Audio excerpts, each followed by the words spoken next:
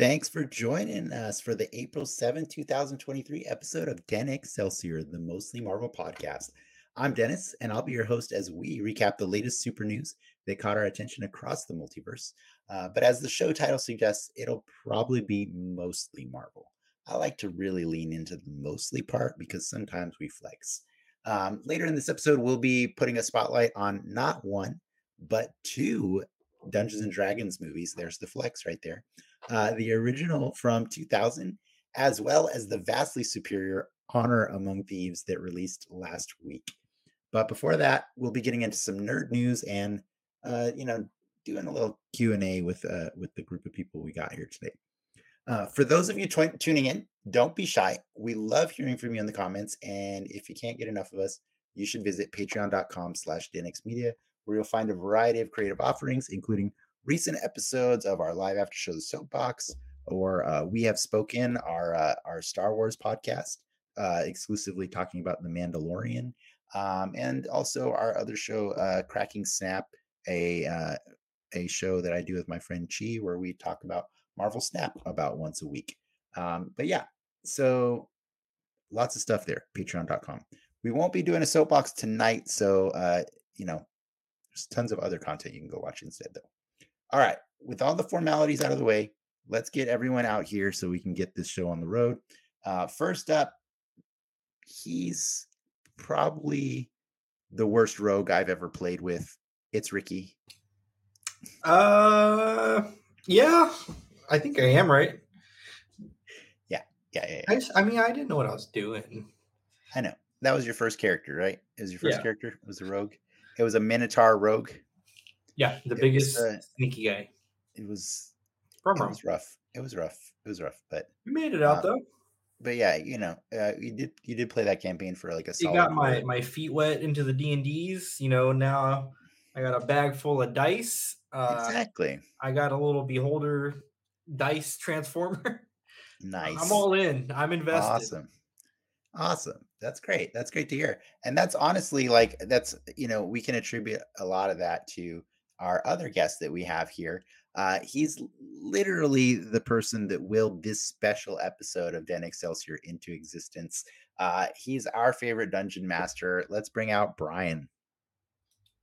Yay. Yeah, I have no one to blame for myself except for what we're going to be talking about today. Yeah, I really thought it was interesting that you showed up in the green room and said, I can't believe you guys made me do this. And I'm like, kind of thought you made us do this. But it's okay. It's all right.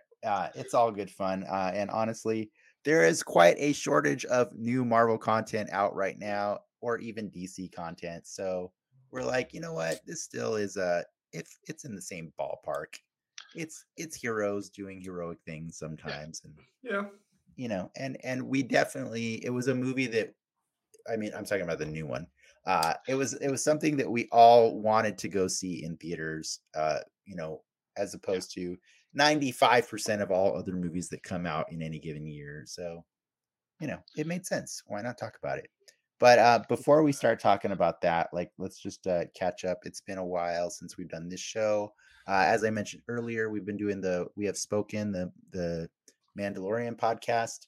Ricky and I do that with a group of different guests every week. We actually had Brian on a couple weeks ago, and we just talk about that show. And so once every week, it's not a live show, so you can only catch the nicely edited ones whenever I get around to putting them out.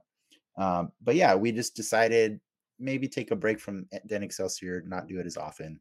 So what have you guys been up to, like nerding out on, I guess, aside from Star Wars, I suppose?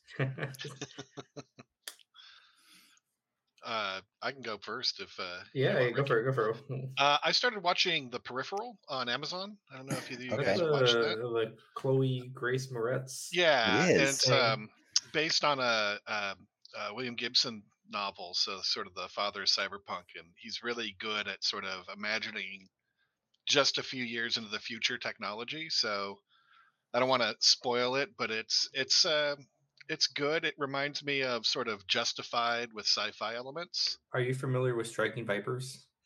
I'm not. Okay. Oh God, is this? I was going to ask, is it Striking Vipers adjacent? But it seems Man, if you've never seen Striking Vipers, I bet you have though. You just don't know that that's what it's called. It's like an episode of Black Mirror. Oh, okay. I thought, yeah. okay.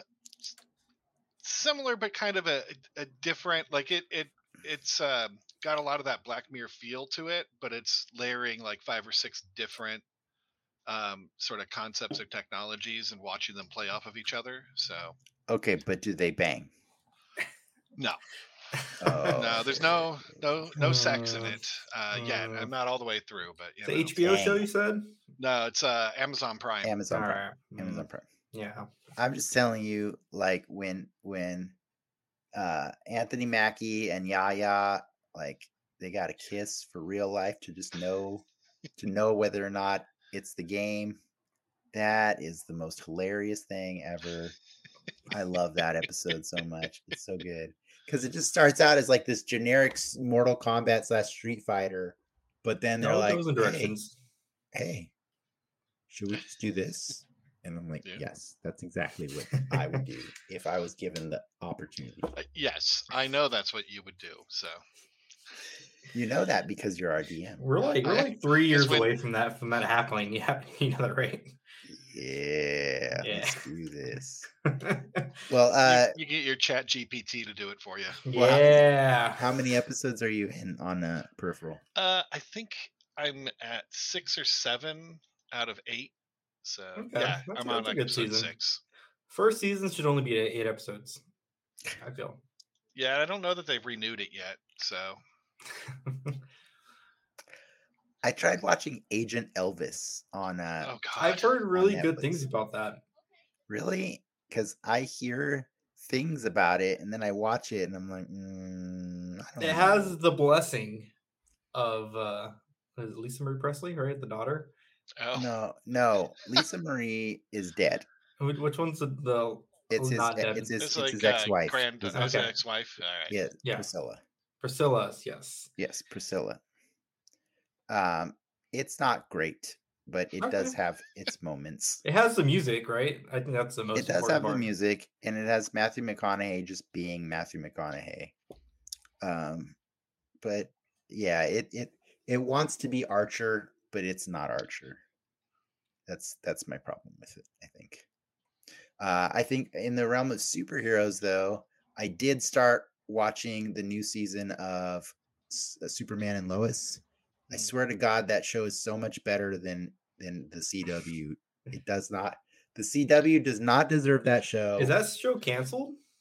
I don't know that it's canceled, but I know that the guys who have been running the DC Arrowverse, Flareoverse, whatever you want to call it, all the DC TV shows, they're quite butthurt right now that like the new management at Warner Brothers did not even give them a call to Well, that show is strategize. definitely on borrowed time for sure. It is. Yeah. I know it is.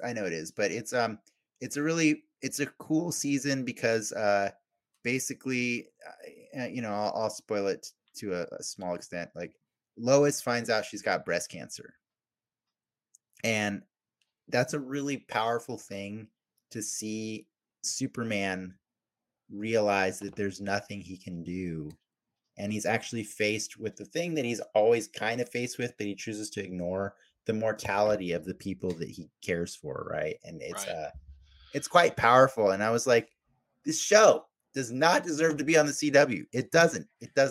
But then there's all the other like drama with the kids and stuff. They actually replaced one of the actors. He quit. He quit the show last season. Like, this sucks. And so they had to get a new son for Superman. But I still fully endorse that show because Tyler Hoechlin and her name's escaping me right now, but the woman who plays Lois, those two, Bitsy Tulloch. yes, Yeah. I believe that's her. Those two just kill it every time. So good. Highly recommend that. She was always good on Grimm. So I do not recommend Gotham Knights. Oh my God, that is a pile. It is a pile. It's a pile. It's bad. Ricky, what have you been nerding out on? I saw the Super Mario Brother movie on Wednesday. I mean, And it's got super in the name, right? I liked it a lot. That movie has a 56 review on Rotten Tomatoes They're for critic score and a dumb. 96 for audience score. It That is a is huge disconnect. Yeah. I will like. Is it the masterpiece of storytelling? No, but has any Mario movie or Mario game ever been like a masterpiece in storytelling? Have you But- ever seen the original Super Mario Brothers movie? I have. All right, just making sure. But I will say they do a very good job at weaving every single thing that they do to some type of Mario-ism in the past 40 years of Mario. And it's very impressive, like each of the little callbacks that they make and how they adjust them to make them work for this film. The Chris Mario's- Pratt thing, it's a choice, but they explain it at the very beginning, so where it's not an issue. Did Yeah, he I get heard hit they on the explain head? his accent. They got hit on it. He got hit on the head with a pipe and then Yes, lost his he gets accent. hit on the head with a pipe, and he says no, but they do Oh. explain it. I would have been okay with that explanation. Bob honestly. Hoskins shows up and steals it. Oh, it was really fun. Like even Selena came out of it. She's like, I like that a I- lot more than I wanted to. You know, I find that when you say that leaving a theater, that's not a ringing endorsement. That's I had a low bar going in. I think and the low bar is the Chris Pratt bar though, and they overcome that hurdle enough. Yeah.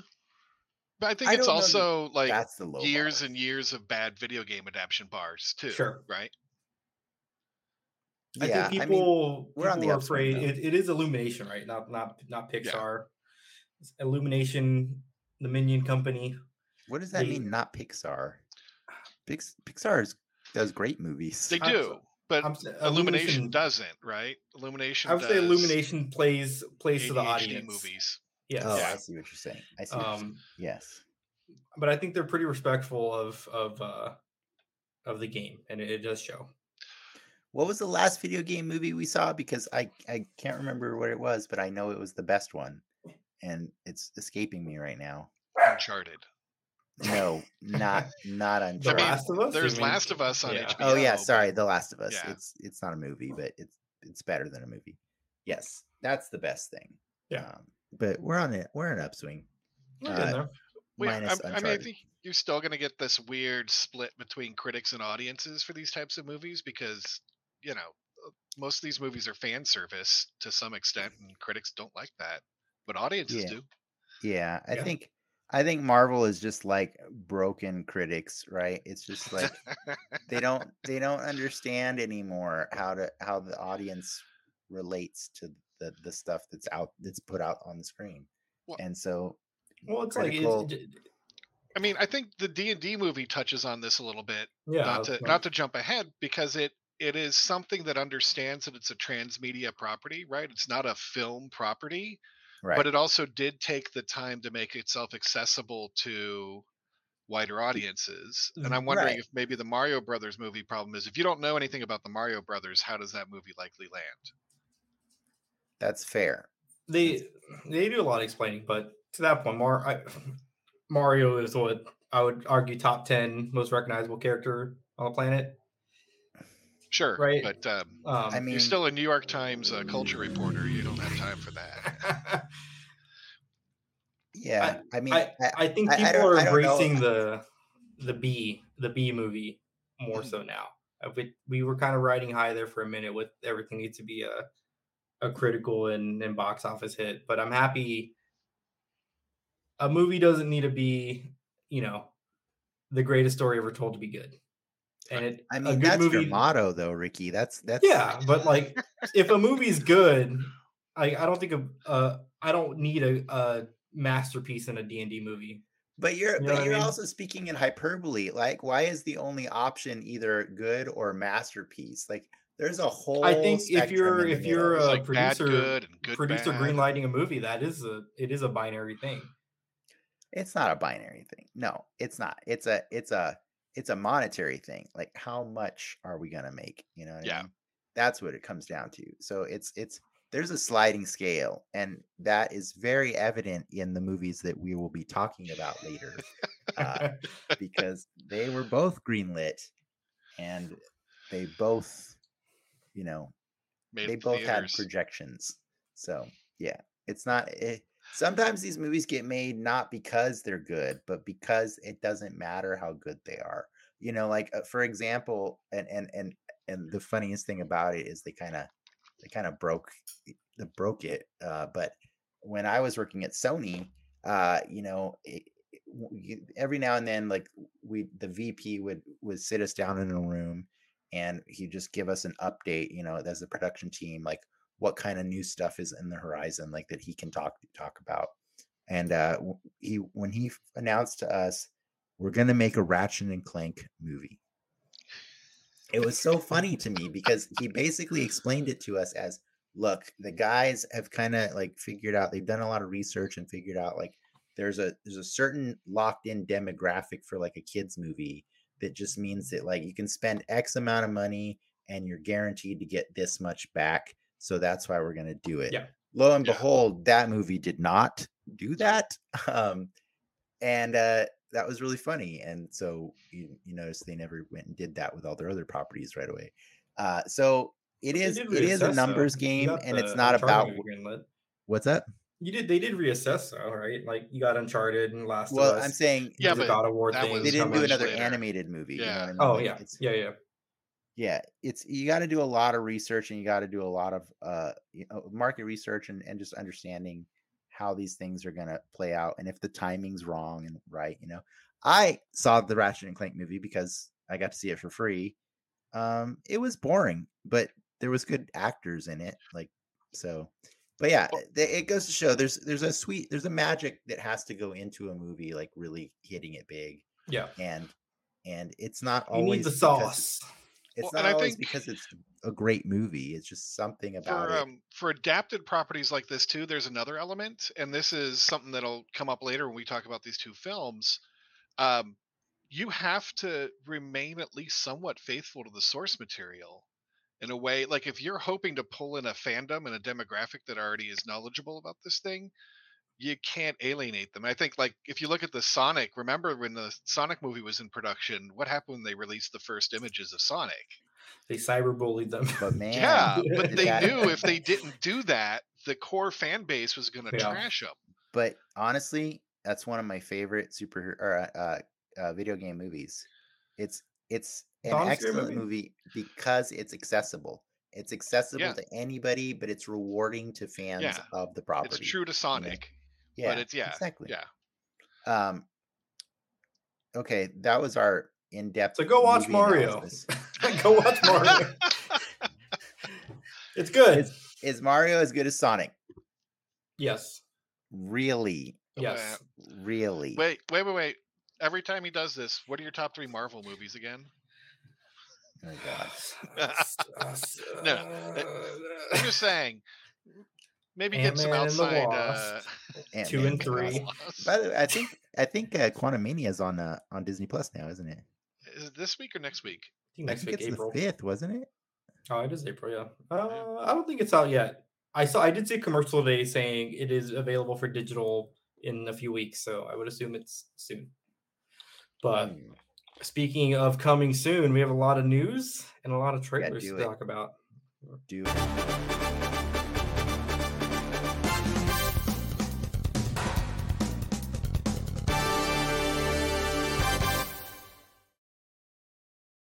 Oh man, we had a busy week in the trailer world. Busy 2 weeks. We had a lot of cool shit get revealed for the first time, and we did. I'm just gonna throw it up here. Let's start talking about it. We had new Blue Beetle trailer, or the first Blue Beetle trailer, new Indiana Jones trailer today, Secret Invasion trailer, another Spider Verse trailer, and a Ahsoka trailer. And I didn't even throw it up here, but the Barbie trailer also came out. Yeah. What's give me some hot takes. How are we feeling? What's the most exciting movie on the screen right now? Okay, can I start with least? Sure. Indiana Jones. Didn't even watch that trailer. Don't care. I will say Indiana Jones, I was in the same boat as you. I did watch the trailer, and then I realized that there's actually going to potentially be time travel in that mofo, so I'm interested now. I want to see what they use to kind of skew the universe that way. My problem with Indiana Jones is just the charm of the old ones was the lack of CG, Right. and like I miss Hollywood that leans on the beauty and the magic of practical effects. And when Kingdom of Crystal Skull came out, they were just like, F that, we're going all CG, and it loses something for that. I'm not saying like I don't like CG movies and stuff like that. I'm just saying like it lost the magic for me, the Indiana Jones franchise with that. It's not a franchise that's improved with computer animation. I will say some of the de-aging shots in that the new trailer look pretty good.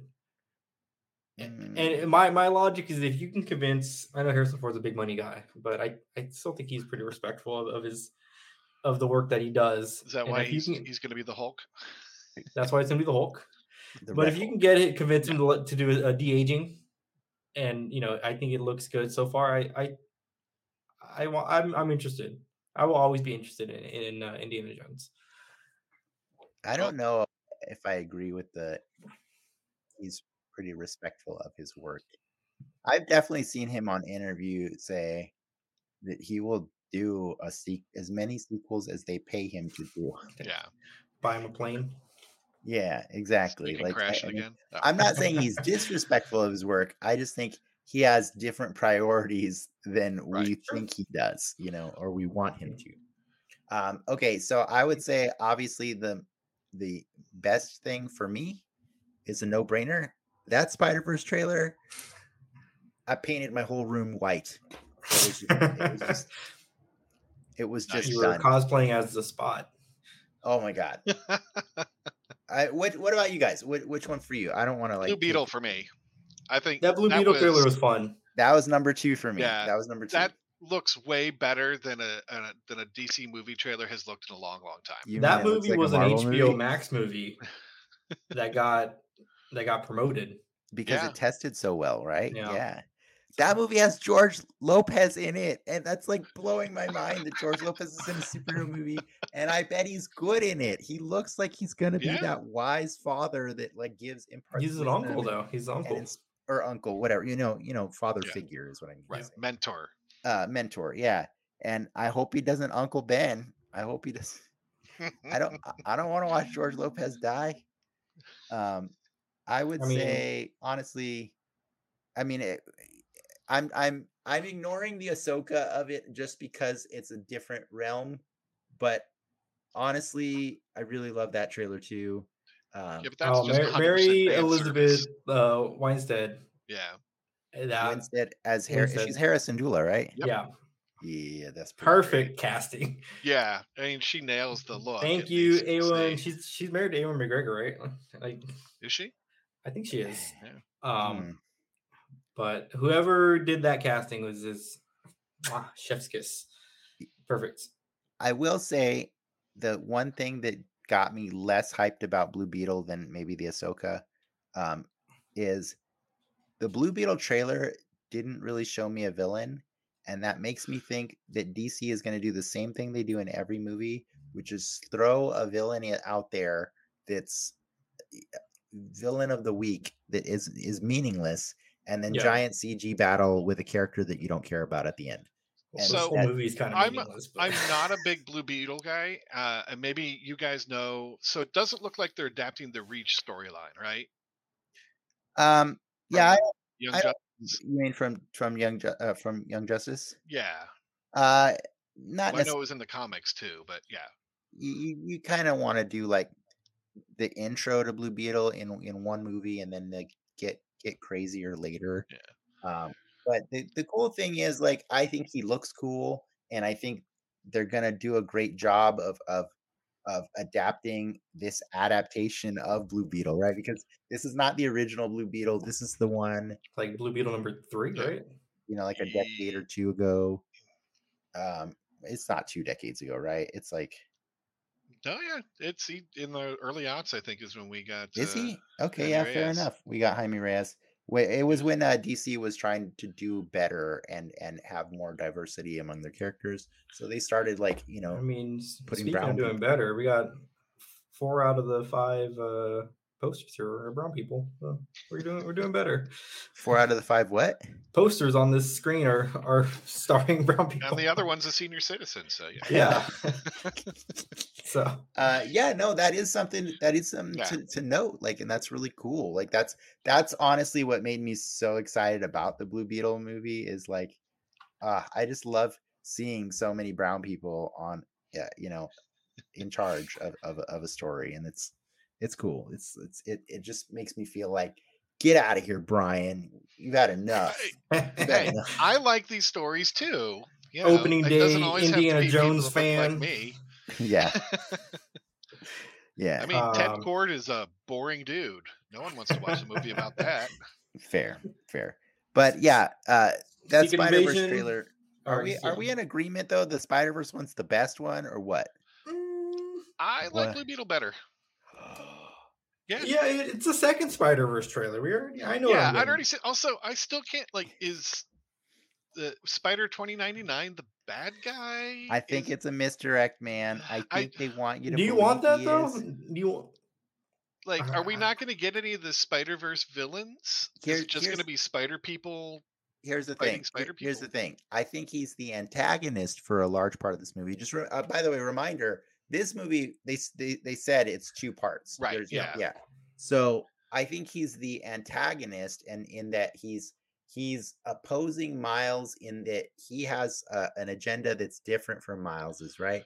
And I think it has to do with probably something to protect the multiverse, right? He feels that he's in charge of that, right? And Miguel often does use the wisdom of being from the future to try and correct things, right? And so I think it's gonna look on the surface, especially from the trailers, that Miguel's the bad guy. I don't think that movie's gonna end with him being the bad guy. That's my thoughts. I saw some theory that it's there's some kind of Spider-Verse eating vampires that they might be bringing in. If they're bringing the vampires, I'm down. I'm down because that's the actual storyline from. Is the it comics. okay? The Spider or the Madam Web movie that's coming out sometime in the future. The villain of that movie is rumored to be a bad spider person as well. So that's fair. There are bad spider people. I just don't think it's all connected. I think the thing with Spider-Man 2099 is he's so popular. I would be really shocked if that movie ends with him still being the bad guy. You know what I mean? Because he's too cool, and it's Oscar Isaac playing him. No.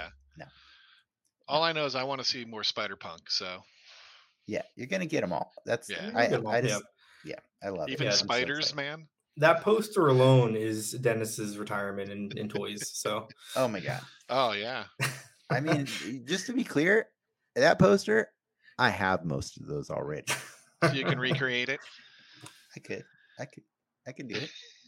Right. Your next side project. I might do it. I might recreate that poster.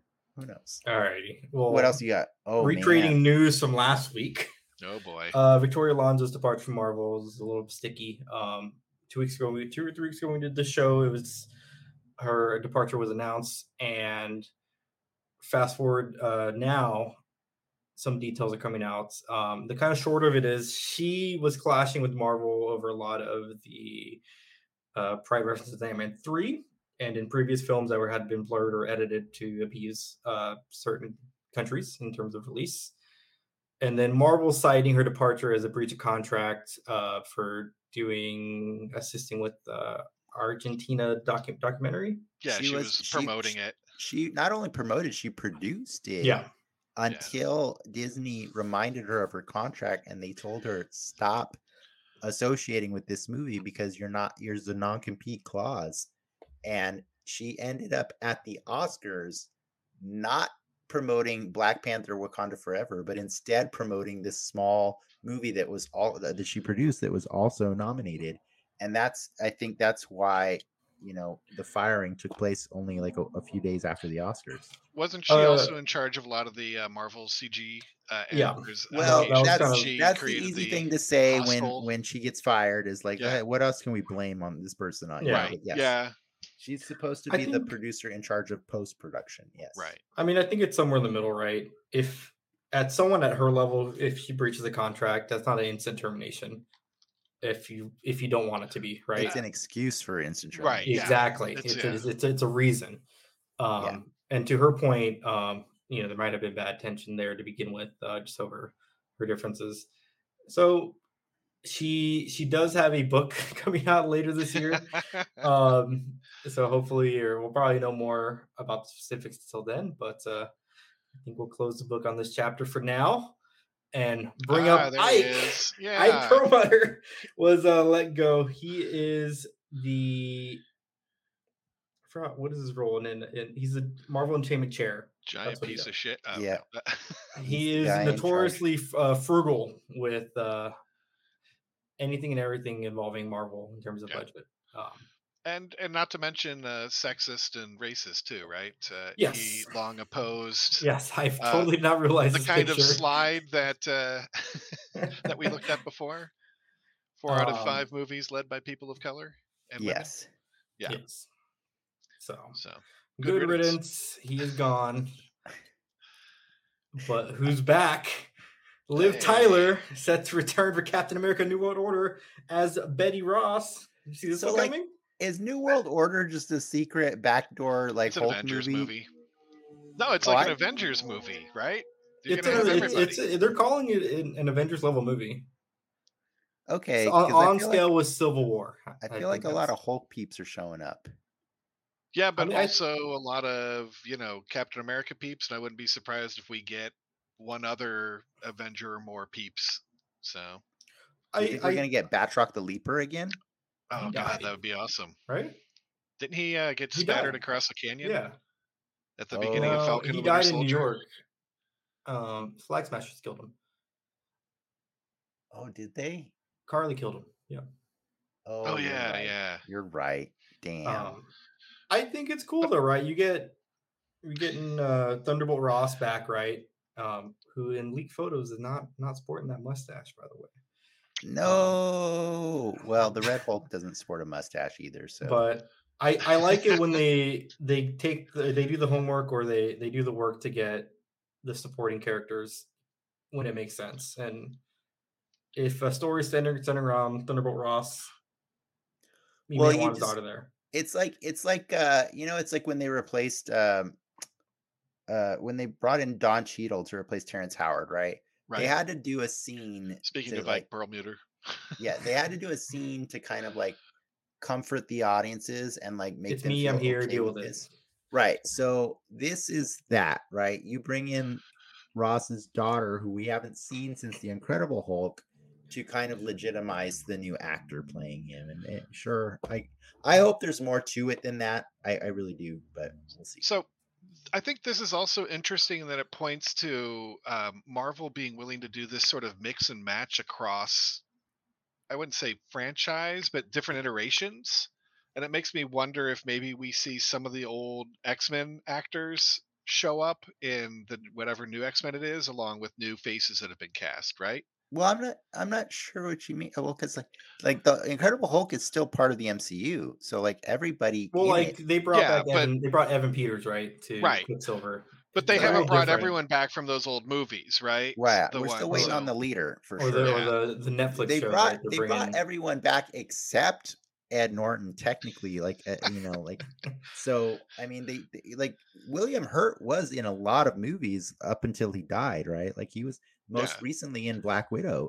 So they had every intent to keep William Hurt, rolling. But I do think it's interesting that like in other franchises you don't see the willingness to recast or sort of do that kind of thing to keep the Mhm. story continuous rather than the actor, right? Yeah, Yeah. I think it depends on the situation. Like, right, I think it just the lines got blurred because people were like recast T'Challa, and when they're like, no, we're not doing that. Like, Yeah. but then Like if new X Men secretly comes they did out it. and they want to do an older Beast character, right? I'd be fine. Fuck it. I Get think Kelsey Grammer back. the short answer to your question Yeah. is yes, they will do it because that Deadpool movie Yeah. recently confirmed that Dopinder and Blind Owl will both be returning in Deadpool 3, even though the Deadpool 3 will take place in the MCU. So yes, they're coming back. They're people are coming whenever it's appropriate. And also remember, it's an MCU film that will have Hugh Jackman in it. Yeah. Dennis should be excited about this other thing coming back.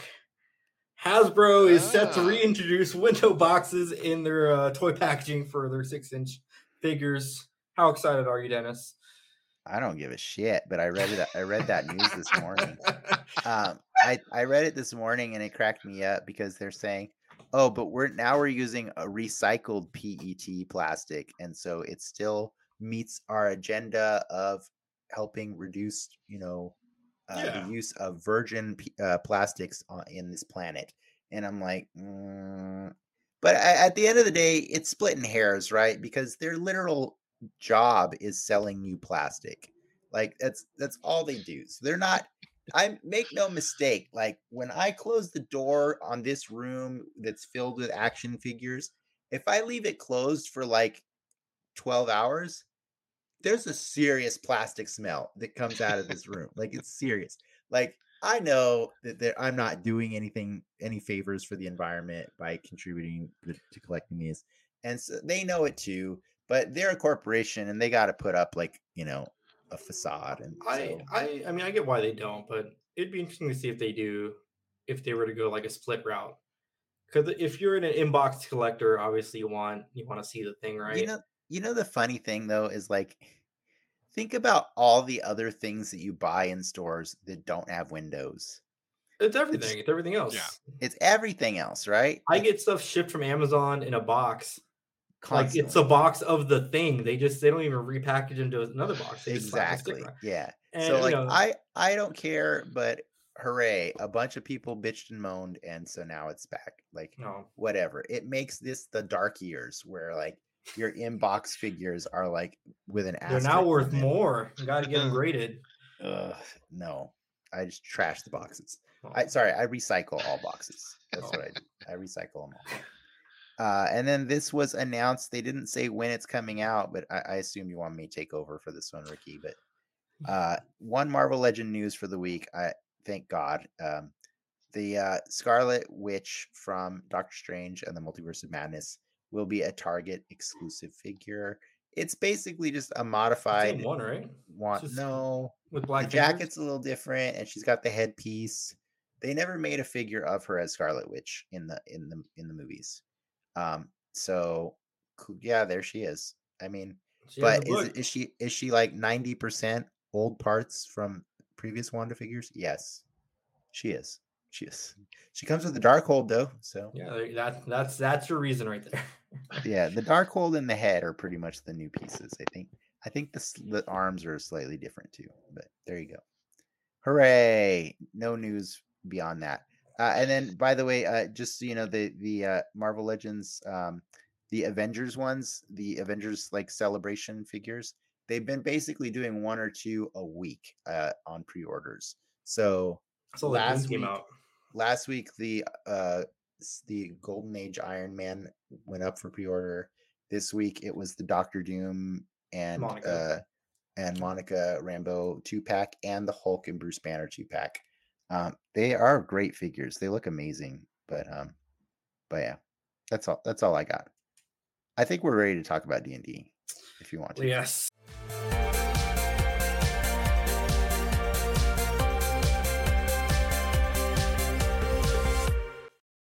I'm tired of all that news. That was too much news. All right, let's get us amped up. This is the thing that we're here to do. We waited long enough. We're putting spotlights on not 1, but 2 freaking D&D movies because we're dumb and we didn't think it'd be good enough to just do the 1. I mean, we almost did the 3. Brian just didn't supply us with it. 3? There's 4. There's 4? One is only released in Germany.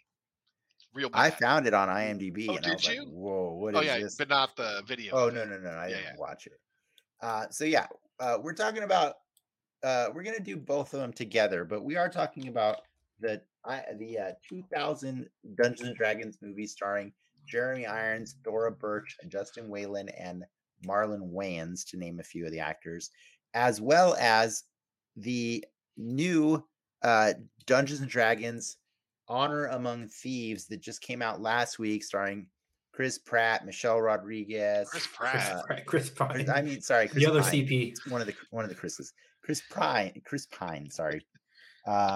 Peter Parker and Hugh Spider-Verse. Grant, Justice Smith. Is that his name? Yep. Yeah.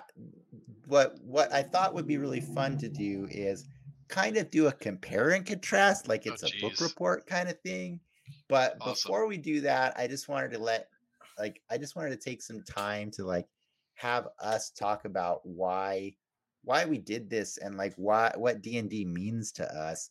And I think, Brian, you should go first because you're the one that made us do this. You got the shirt on, man. I do. Yeah. Yes, I'm the biggest D&D nerd amongst our group, right? I'll claim that title. If somebody wants to challenge for it, they're welcome to. So I would definitely say you are. Yeah.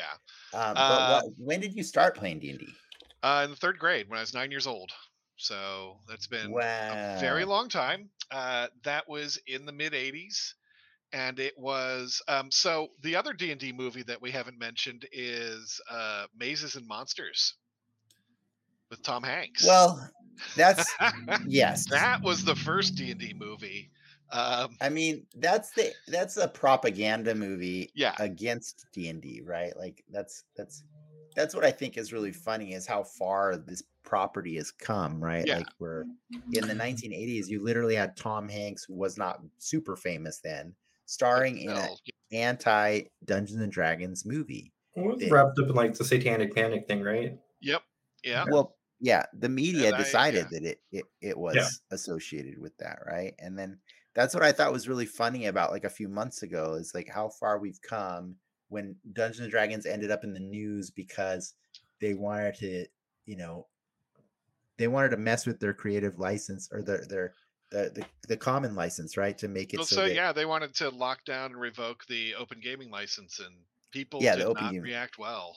And it's so funny that we went from Satanic Panic to, well, this is a logical business decision because we make a ton of money off of this property. When the money's right, you gotta that Excel sheet turns green. You gotta make a move. It's pretty funny. So in terms of kind of my personal relationship, that means I started out playing this thing that was deeply unpopular.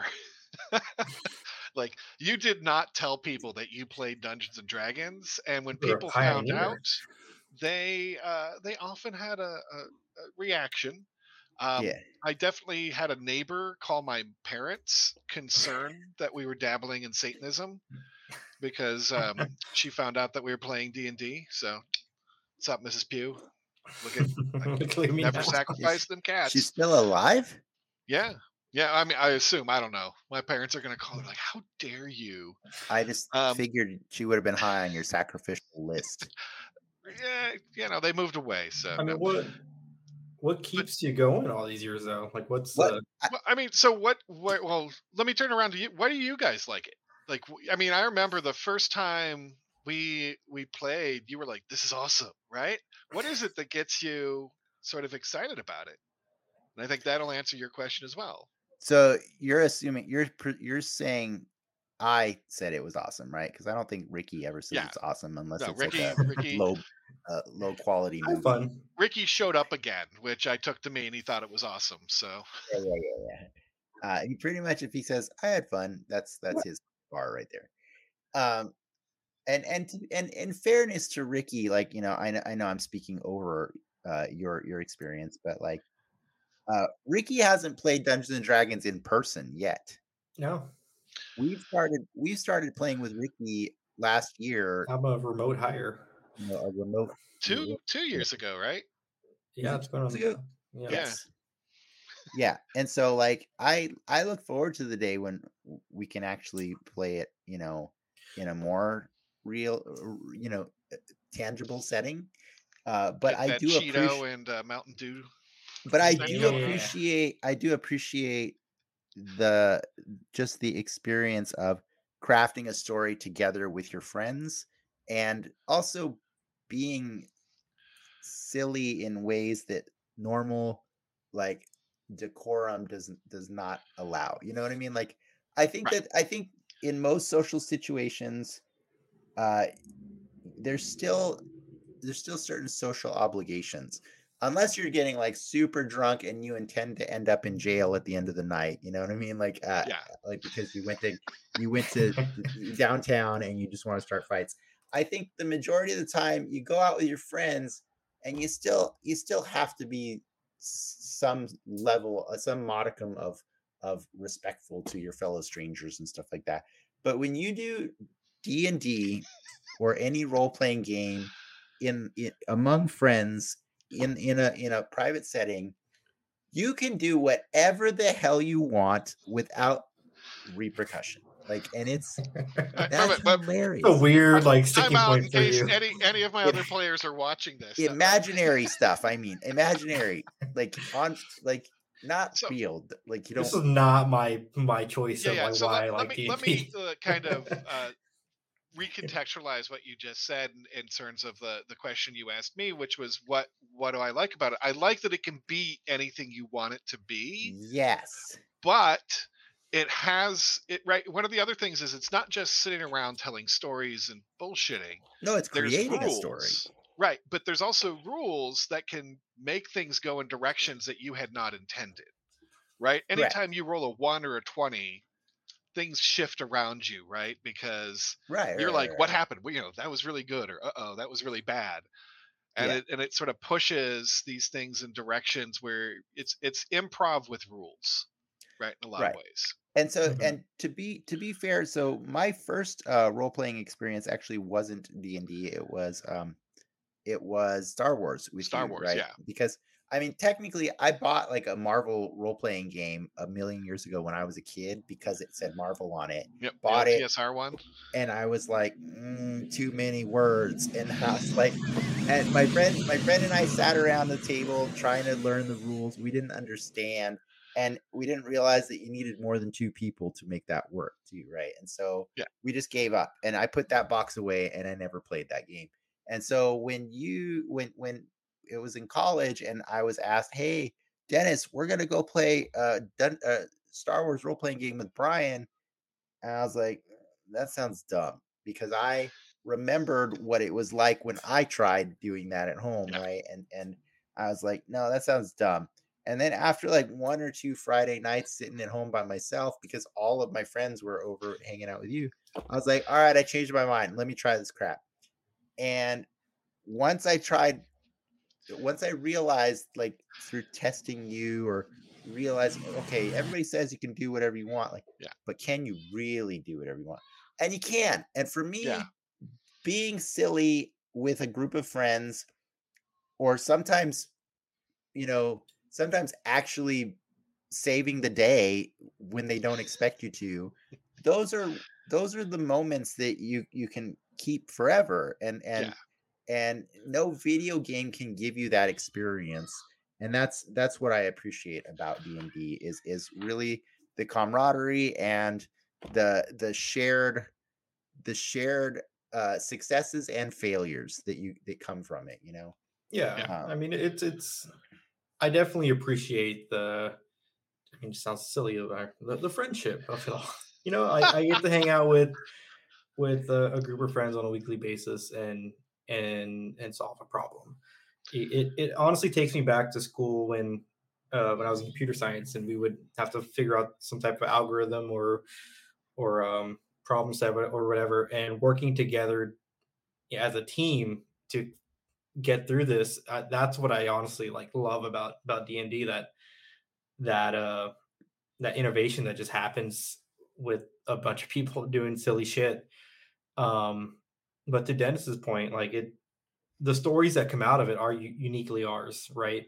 Yeah. Like if Yeah. you play a video game, we all can beat the final boss in slightly different ways, but it's still the same cutscene animation at the end. But these are our own stories. Yeah, Right. it's still predetermined by the game developers the limited amount of ways you can beat something, right? Whereas like when I did my own D&D campaign and I made it so when everybody the party finally after this long quest arrived to fight the bad guy and he's not there and then you hear the toilet flush and it's because he's in the bathroom. You better believe that I died laughing when that same scene happened in Iron Man 3 because I created that moment for my players years ago. You know what I mean? And like Yeah. whether or not it reads for everybody, I don't care because it read for me. You know what I mean? Like, and that's like you said, it's uniquely ours. Like, it's it's cool when other people share your sense of humor or share your appreciation for how you tell a story, but you know, it's also funny when you got that one guy that's sitting in the same room as you that is super rigid and doesn't understand why everybody else is acting a fool because then you just kind of play it off of him. You're like, well, we're gonna make your life miserable. You know, like it's But that person is still getting something out of the game too, right? There's a true. lot They of are. different ways to play it, and Yeah, you know, it's true. you know, we do have the people we make fun of sometimes at the table. Sorry, Ricky, but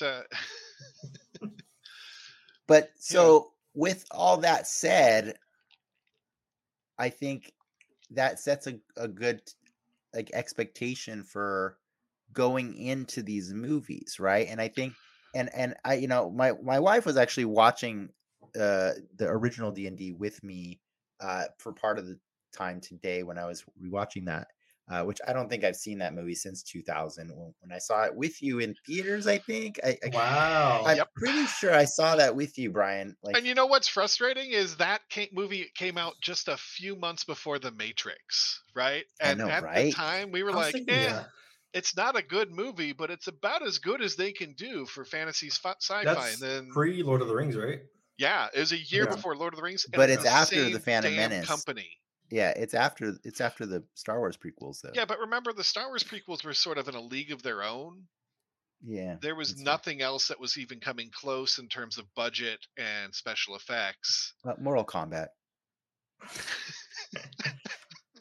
Sure, yeah, I forgot. But yeah, I saw this movie. I'm pretty sure with you in Yeah, theaters, and we were like, eh. But like, here's the thing: like when I was rewatching it today, and I was like, you know, this is the first time my wife had ever seen it.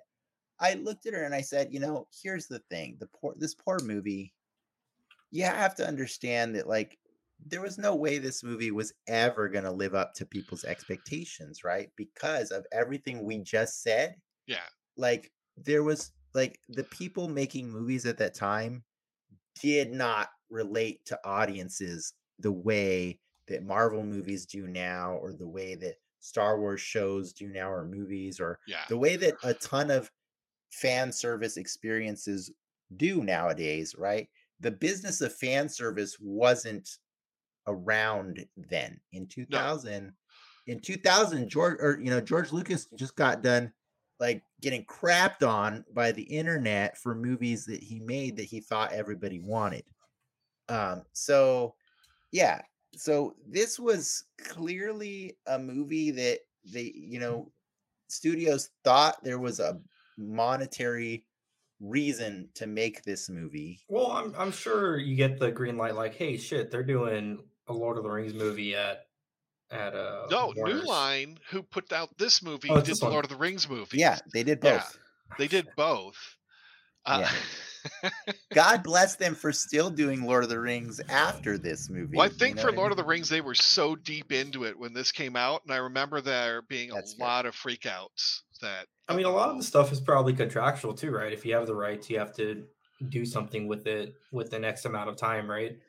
Sure, but like Yeah, I don't mean to sound down on it, but like really I you know, I felt It's I looked at it through a kinder lens today when I watched it because I said, you know, God bless this movie. It was trying to be a serious Dungeons and Dragons type story.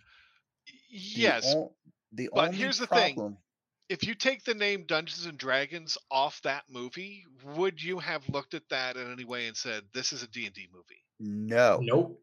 Well, other than a beholder being in 5 seconds of it. Oh my god, yeah, so bad. So that the reason I would say no, and I think again where I would say yes to the new movie is it comes down to did it really pay tribute to that experience of 4 to 7 people sitting around a table, each bringing their own personality and their own ideas to help contribute to the success of a campaign? Right. No. What that movie did is it decided to be a vehicle for Justin Whalen. And at every turn, every time he almost does something with his party, circumstances arise to make him have to do it himself. And as I watched this movie and that kept happening, I kept saying to myself, everybody knows the DM does not like the party to separate, because what that means is now he has to go in a separate room and the DM has to pick up his books, walk in there and make the party wait in the other room.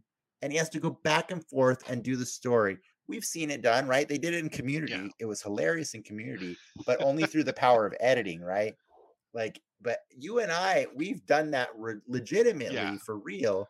And it sucks for you, right? It sucks for the DM because you have to now work 2 different rooms in the same And place, I'd say you know? I don't even think it's that. It wasn't just that he was splitting the party. Justin Whalen was the and for people who are not familiar with the old D&D movie, should we give them like just a brief recap of?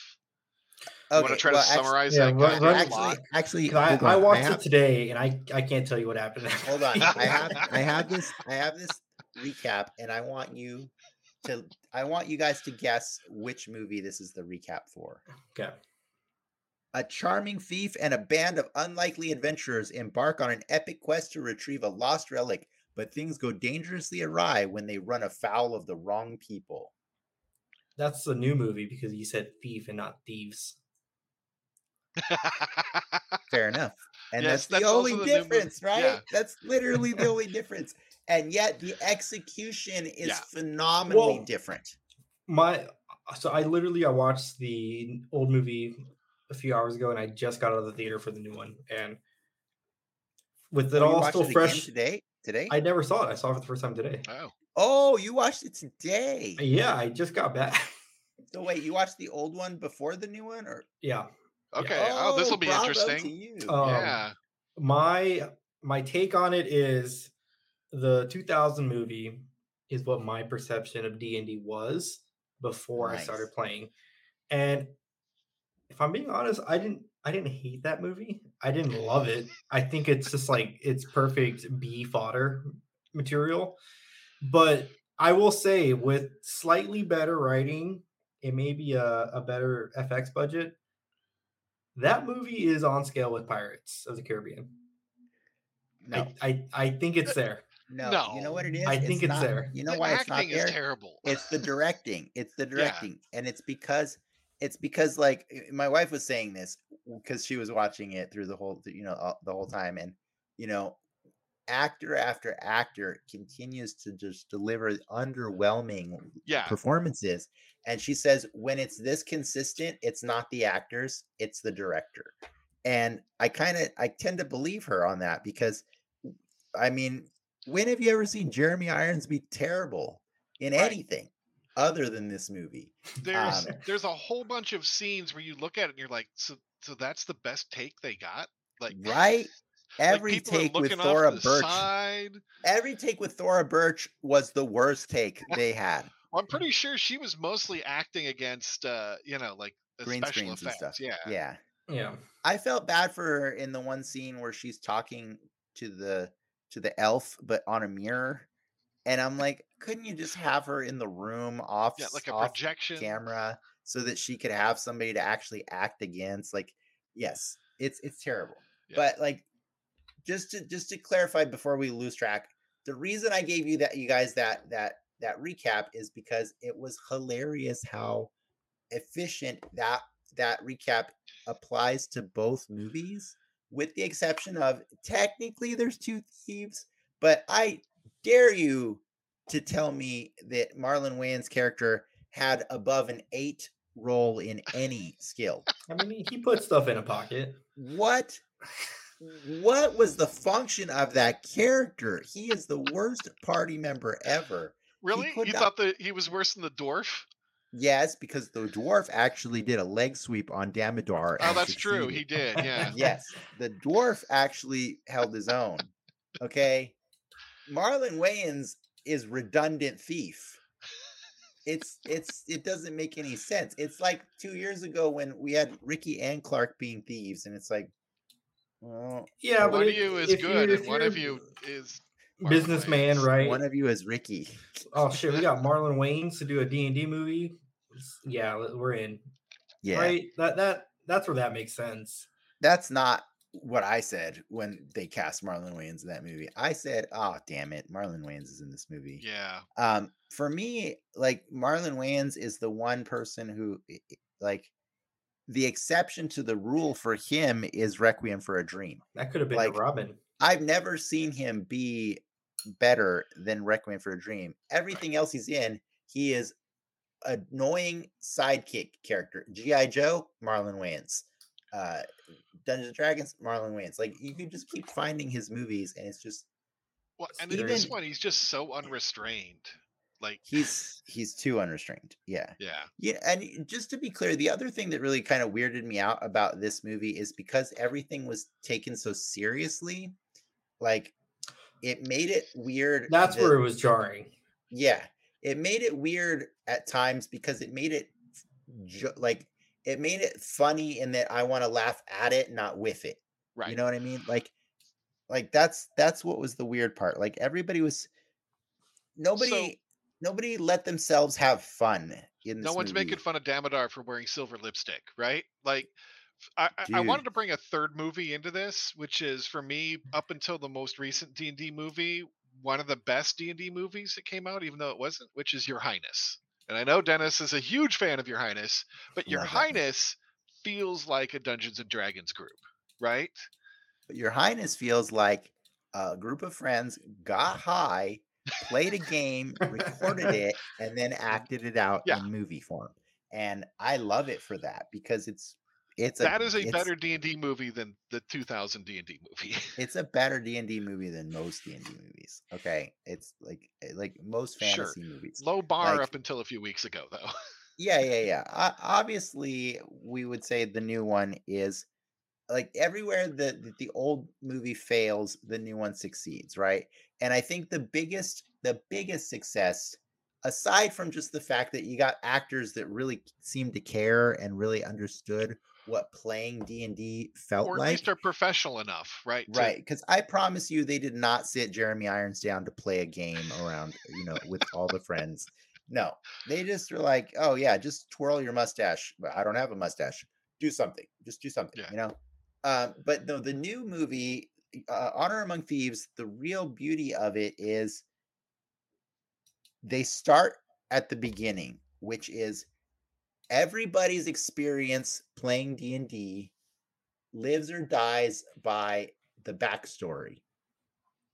The backstory is the first assignment that the D&D DM gives everybody, right? Yeah. And you can make it as rich as you want, or you can make it as generic as you want. Every single character in the 2000 movie, I couldn't tell you a single one of their backstories. Well, it's good. It's just good storytelling, period, with an ensemble type movie. Right. Every single character in Honor Among Thieves has the best backstory that outdoes the one you heard right before it. And it's amazing to me. Like, every time, like, they spent at least, and they keep coming back minutes to it too, right? They spent like 45 minutes of that movie establishing every character's backstories before the actual adventure began, right? And it was so worth it. The fact that, like, Chris Pine is this guy that used to be a noble member of the Harp, right? the Harp, the The Harpers? Yep. The Yeah. Harpers. Yeah, the Harpers. See, I've never run a Forgotten Realms campaign for you guys. Otherwise, you would have been going, "Oh, we've been there." Yeah, So, but the Harpers, like that are basically a band of rogues, that do good stuff, right? Like that do good things. they're like secret. Yeah, they're like secret agents that Robin Hood do Club. things. Yeah. Yeah, secret agents and stuff like that. But then he's also got the love of his life and a kid on the way, and he wants to figure out a way to provide for them.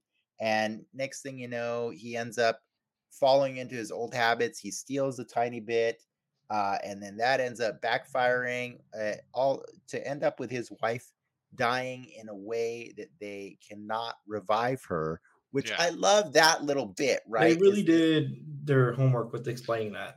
Yeah, they really, really did, and so they made you, because honestly, that was my thing when Marlon Wayans died. I was like, so you're gonna revive him, right? They do kind of. They right? do. Yeah. kind of, but like he has to miss the rest of the campaign, right? Yeah, like he has to sit it out, and then he gets told, oh, by the way, we brought you back at the end. Yeah. Oh, you did? Good agent. Okay, cool. But yeah, so his wife dies, and then he ends up like, how does he end up in prison after that? I'm trying to remember. He falls in with what's her face to get the With tablet. Holga. Remember? Holga. No, not Holga, the Red Wizard. Oh, sorry. Hires them. In the time and stop. Holga end up with the Red Wizard and Hugh Grant's character. Yeah. And then they get framed. Yes. What's the name again? Forge. It's framed. They did still shit. And they also had Justice Smith's inept sorcerer there. Well, they get set up as the patsies. That's what I mean to say. Not framed, but they get set up to take the fall, and now they're in prison and they want to break out, but they can't break out. So they're waiting patiently for their hearing and hoping to God that Jonathan shows up. Jarnathan. What is it? Jarnathan. Oh, it's Jarnathan? Jarnathan. No. I thought it was Jonathan. Okay. No, it's Jarnathan. It's even funnier. Oh, okay.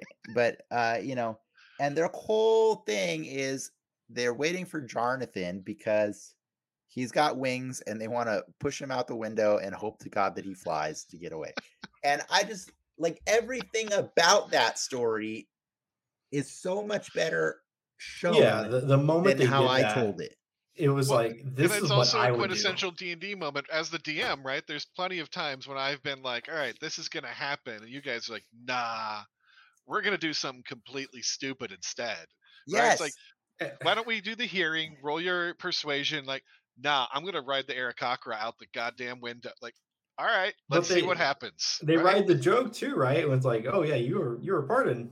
Yeah, like that's the payoff right there. It's like he made the persuasion check. Yeah, it's like that. It's so good, and then like I'm in for the ride, right? Because they showed me this wonderful story, and then you start meeting all the other characters, and it's not just like, hello, I'm this person. What is the quest? No, it's hello, allow me to tell you my entire life story. And each one of them, you like, depending on your level of patience, you could either roll your eyes and say, Jesus Christ, are you going to get to the story or what? Or you could be like, I'm listening. I want to see where this goes. And I chose to be that person. And I think the way they go about telling you these stories is just funny enough, just sad enough, just all the emotions that you find it okay, right? Ricky, you just saw it today, right? And you liked. Did you enjoy every single backstory that you got? I don't know if like the backstories are the things that did it for me, but I'm not saying it's what did it for you, but it's what kicks off the experience and gets you invested in the characters, right? And it also gives you a clear sense of what they each can do. They were unique for sure. Especially like the Chris Pine character's angle, the Bard's angle of losing his wife, but then having this friend, surrogate mother type character. Yeah. Don't you wish you played that rogue, right? Don't you wish that was your rogue instead of the one where you're like, I was adopted. I don't remember who my parents are, and I'm gonna go kill the people who adopted me. To that point, did I have any reference for like where the hell they were? Exactly. And so I'm not knocking you technically, like in this moment. What I'm telling you is this movie gave new players about 5 templates that they Yeah. can use from here on out that are actually good places to start for making characters, All right? right, so Brian, I want to rework my character. But right, like Holga's story was awesome, right? She's a barbarian with a thing for halflings. She's got a mad thing for halflings, right? But she Which is one of the couldn't better cameos too, right? but oh man, Bradley Cooper, awesome in that movie. I just believed every person in that movie the entire time. I really believed they gave their full commitment to these characters. And yeah, I just really loved Holga's story.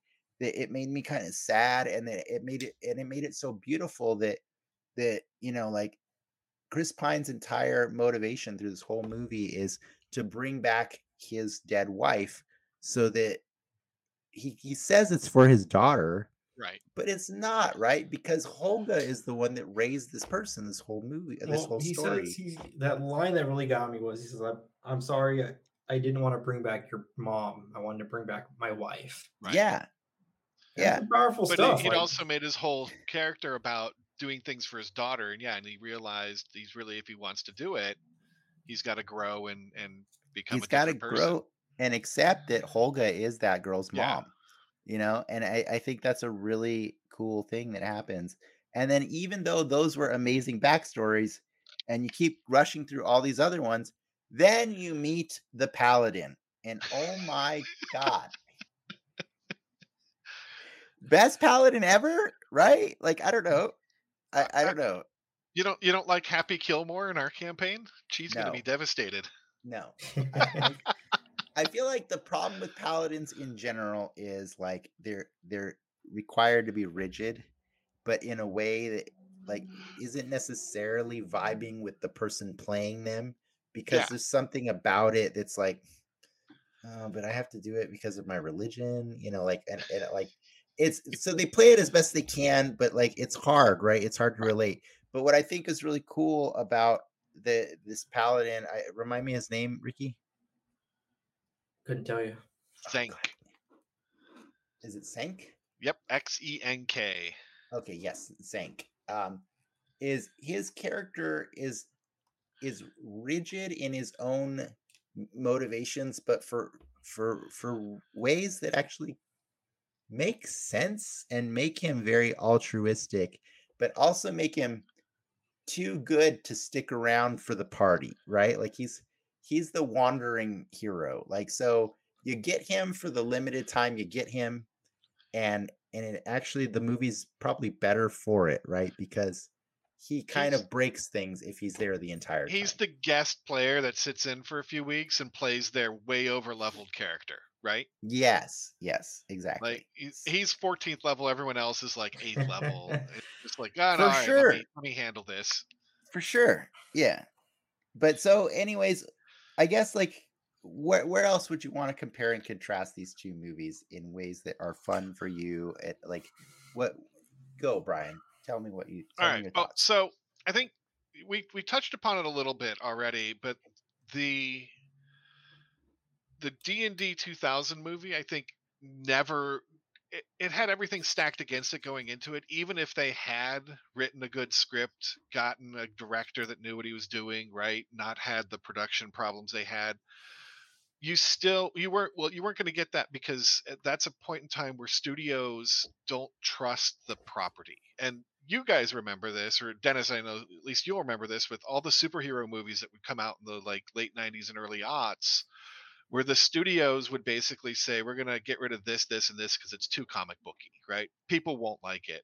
And then the fandom's like, okay, it's kind of cool, I guess, but it's not really true to it, right? It's its own thing. Well, D&D, right, didn't even have the sort of cultural cachet that like Marvel or DC had. So the studio was able to just kind of steamroll whatever they wanted. And what that meant was this movie became a Justin Whalen vehicle, because some of the executives thought that he was going to be a next budding star. And so you get this weird freaking thing. And then the other thing that happens, I don't know if either of you guys looked into the background of the guy that directed it. I thought it was is it a guy, Courtney Yeah. something? Yeah. Right? So he went to he went to TSR, which was the company that originally owned Dungeons and Dragons in the early 90s, and convinced them to sell him the film rights when I think he was like 19 or 20 years old. Oh, wow. Oh my God, Courtney Yeah, Solomon. he basically bullshitted them into selling him the film rights. And then they kind of worked with him, but in a way where they were not, it wasn't helpful.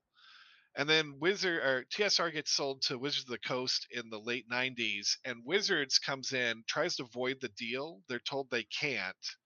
So they add some stipulations, one of which is that he's not allowed to use any of the established campaign settings. So right out the window is anything that some of the fans may recognize. You have to create their own story, and they get all of these problems and that just kind of pile up. And then he can't find a director, so he decides to direct it himself. And he's never directed anything before, so you notice that, right? Yeah. And then they apparently shot on location in Prague, but they ran out of money and had to hire locals to do a lot of the sets and costuming, which is why it looks like it's a cheap Xena knockoff, right? I thought it looked. I like the sets and knockoff. I like the sets that they did. I was very surprised that if you freeze frame, you can see how cheap a lot of them are, though. Like I will say that like rod, a TV production, the rod that's used to control the red dragons is the most plastic thing I've ever seen. It looks terrible, but I like Damodar's outfit. I like his whole look. Some of the things look good practical, right? My wife liked Damodar so much that she Googled him to see, is this guy gay? Because he really is living his best life right now in this movie. And she looked it up, and it turns out he has never confirmed nor denied, but because of his performances in Dungeons and Dragons and The Mummy, which are both very makeup heavy roles, apparently the gay community. Is he the Mummy? Yes, he's the Mummy. He's Imhotep. He's Imhotep. Because of his roles in both of those, apparently the gay community has embraced him as an honorary gay, even though he's never confirmed. Damodar looks awesome. You get another gay icon in Richard O'Brien in this film too. He's the guild leader, the Thieves Guild. Oh, that guy was pretty. You know great. who he is, right? Yeah. He's the guy who wrote Rocky Horror Picture Show. It was Riff Raff. Gotcha. Yeah. I will say that when my wife was watching the movie through that part of it, and she was like, wait a second, did Brian just copy this entire movie for his last campaign? I would say that section of the movie did feel like a Brian campaign. And that's why I was telling you guys before we started talking, before we started recording, I actually really liked the first half of this movie. It was the setup's there. The setup is there, right? Yeah. But the characters aren't developed, right? And correct. No one has a backstory. No one has an actual. Maybe better acting gets you there. I don't think it's just better acting too. I think it's better storytelling in general. Yeah, script. Yeah. But the beats, I don't have issues, like, getting to your point. I don't have any issues with the beats for the first half of that movie. Yeah, they're fine. The first half is fine.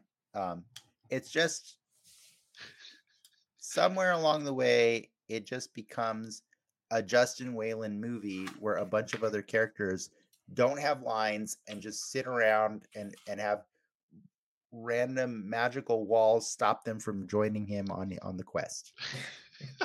And it makes no sense. It just makes, and like the worst part is, okay, when he stops to, like, when a magical wall appears and he has to go and do it on his own, you never even cut back to see what they're doing. No, they just wait until he's done. And I'm like, and then he comes back out and they've all been captured. And it's like, what? They all got captured? Like, I don't understand.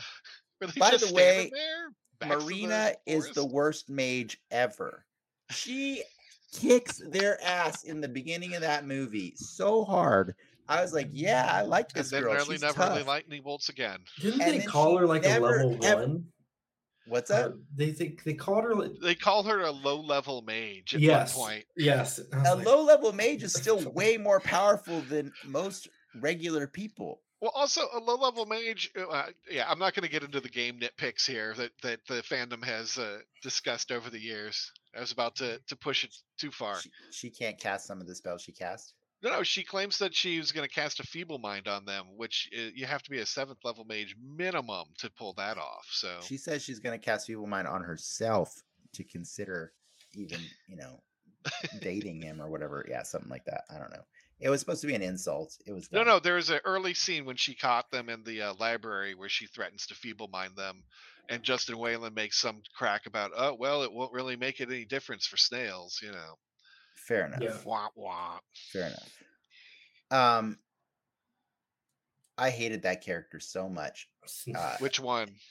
Yes. Hadley or Snails? No, I hated Marina because she seemed to be the best actor in the movie, and she was given no agency in that movie. Yeah. She actually, I really believed her Well, every it's, time know, she did.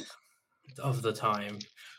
It's So of the nice. time, but that sucks because it could have been more. Because that's the thing, D&D, like, I mean, yes, it's mostly a male dominated, source of entertainment, but like, we need to be breaking those barriers, But right? yeah, like, it's been changing. Yeah. Yeah. The new movie does a great job at doing that. The Yeah. 2000 movie Well, does and not I do a think good job. to your point about Marina, one of the notes I made when I was rewatching it was it feels like every one of the main characters is acting in a different movie. Yeah. Like there's not, you don't get the sense that they're moving towards common purpose. They are never moving towards common purpose. And I think that's the beauty of the new movie, Honor Among Thieves, is that they actually achieve their goal, which is, to save the daughter and get the riches and everything like that. And they achieve the goal, and they're on the boat heading out. And this, for me, was the moment where I was like in love with this movie, because, like, as I always say on this show, what I want to see out of a superhero movie is heroes behaving heroically. Yeah. And when they're leaving the town just before the evil red wizard is going to suck the souls out of everybody and turn them into mindless zombies and stuff, the entire city, right? Yeah. They see the dark cloud up above, and they're fine. They're getting away. They're going to be safe. They can go live their lives. And they look at it and they say, we got to turn back. As a collective party, they say, we got to turn back. And for me, that was the coolest thing, because you see a group of people that might not even be able to succeed at this, but they're going to go back and do something heroic because they know it's the right thing to do. And that we most of the time do that when we play the game, because we know the alternative is the game ends. If we, we could go off and not do the fun, exciting thing, but like, you'll probably kill us for doing that or something like that. I mean, I'll let you go off, whatever. But I think what you're touching upon is that D&D has a lot of reluctant heroes. Yes. And they did a good job of showing, like, each of them had their own motivation, but they were also willing to work together at the end to defeat the big bad that they were kind of responsible for, at least, somewhat. So yeah, I love that. I guess we should do the right. All I gotta say is, I don't know how you trust that lady from the start. Oh no, for sure. She, like, sometimes you can just profile somebody on the way they look. Profiling is okay in D&D. Well, there's a reason she covered up those tattoos. Everyone sees red wizards and they're like, no, bad. She is the most evil looking person ever. Like, Jeremy Irons has nothing on this lady. He looks like a dude. Damodar has nothing on this lady. Have you watched the other sci-fi fantasy show that she's currently in? No. She's in Shadow and Bone. Oh, okay. Have you watched it? Evil? No, she does not play. She plays like a really kind of princessy, fancy, like, you don't get evil vibes at all. Is it Sophina, right? Is the character she plays, right? Like the villain? Is that the Red Wizard's name? Yeah, that's her name. Is Sorry, it my Daisy phone's- Head, played by Daisy Head? Yeah. Gotcha. Yeah, no, I don't recognize that actress at all. I just know that I loved her as a super evil person. Yeah, they did a good job with makeup, making her look. The Red Wizards looked really cool. I'm excited to run into those. I hope we get another movie with Sastam because he is awesome. He's her boss, the Lich. Right, the Lich. Right. Yeah, Yeah. I was pretty certain if this movie does well, which I believe it is, it's not doing as well as John Wick 4, but it's still doing. But John Wick 4 is a major franchise film, so yeah, exactly. But what do you want? Do you want? Does a sequel for you involve a new party or the same party? I don't care. I think the sequel for me has to involve, the same sense of fun, right? I don't care if that's new people or not. Yeah, I think for me, it honestly, like, it would be nice if it continues the Lich's story. Because I feel it's wasteful whenever you tease a big bad and don't deliver on it later. Does it need Chris Pine and Michelle Rodriguez?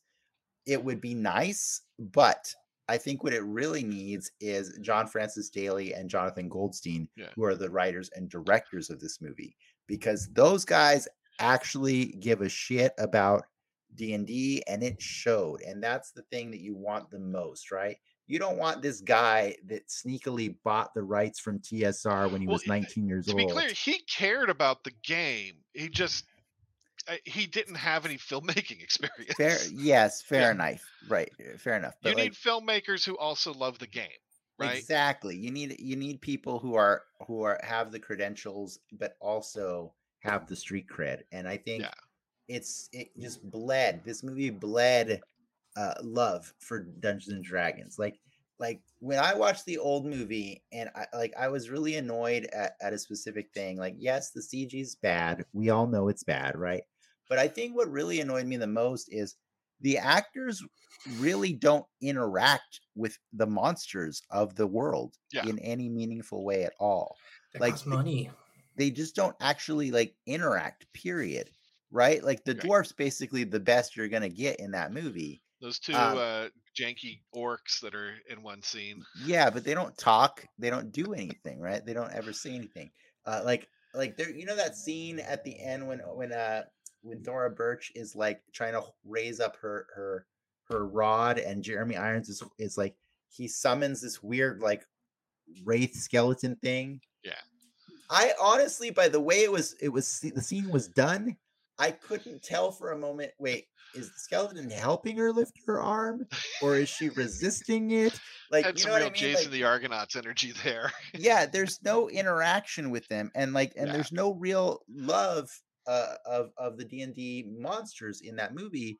Then you go and watch Honor Among Thieves, and the amount of attention that they put into a displacer beast is freaking amazing. Or the little Easter eggs. Did you catch the rust monsters fighting over a piece of scrap in the one scene? No, I don't know that I did. Yeah, go back and watch. There's a lot. The tabaxi getting pulled out of the fish, and then the whole wild shape scene has lots of little Easter eggs in the background. I know there's a lot. I mean, obviously, the biggest Easter egg being the entire party from the Dungeons and Dragons cartoon is featured several times in that. Oh, they're in the jail, right? They're at the arena. The same thing. The maze. They're the maze. Yes. Yeah. And I assume they got their souls sucked out because they're stuck there when everybody else evacuates, right? And what a cool, creative way to save the people of that arena, right? Is to start using your brand new magical item that you found recently, and just start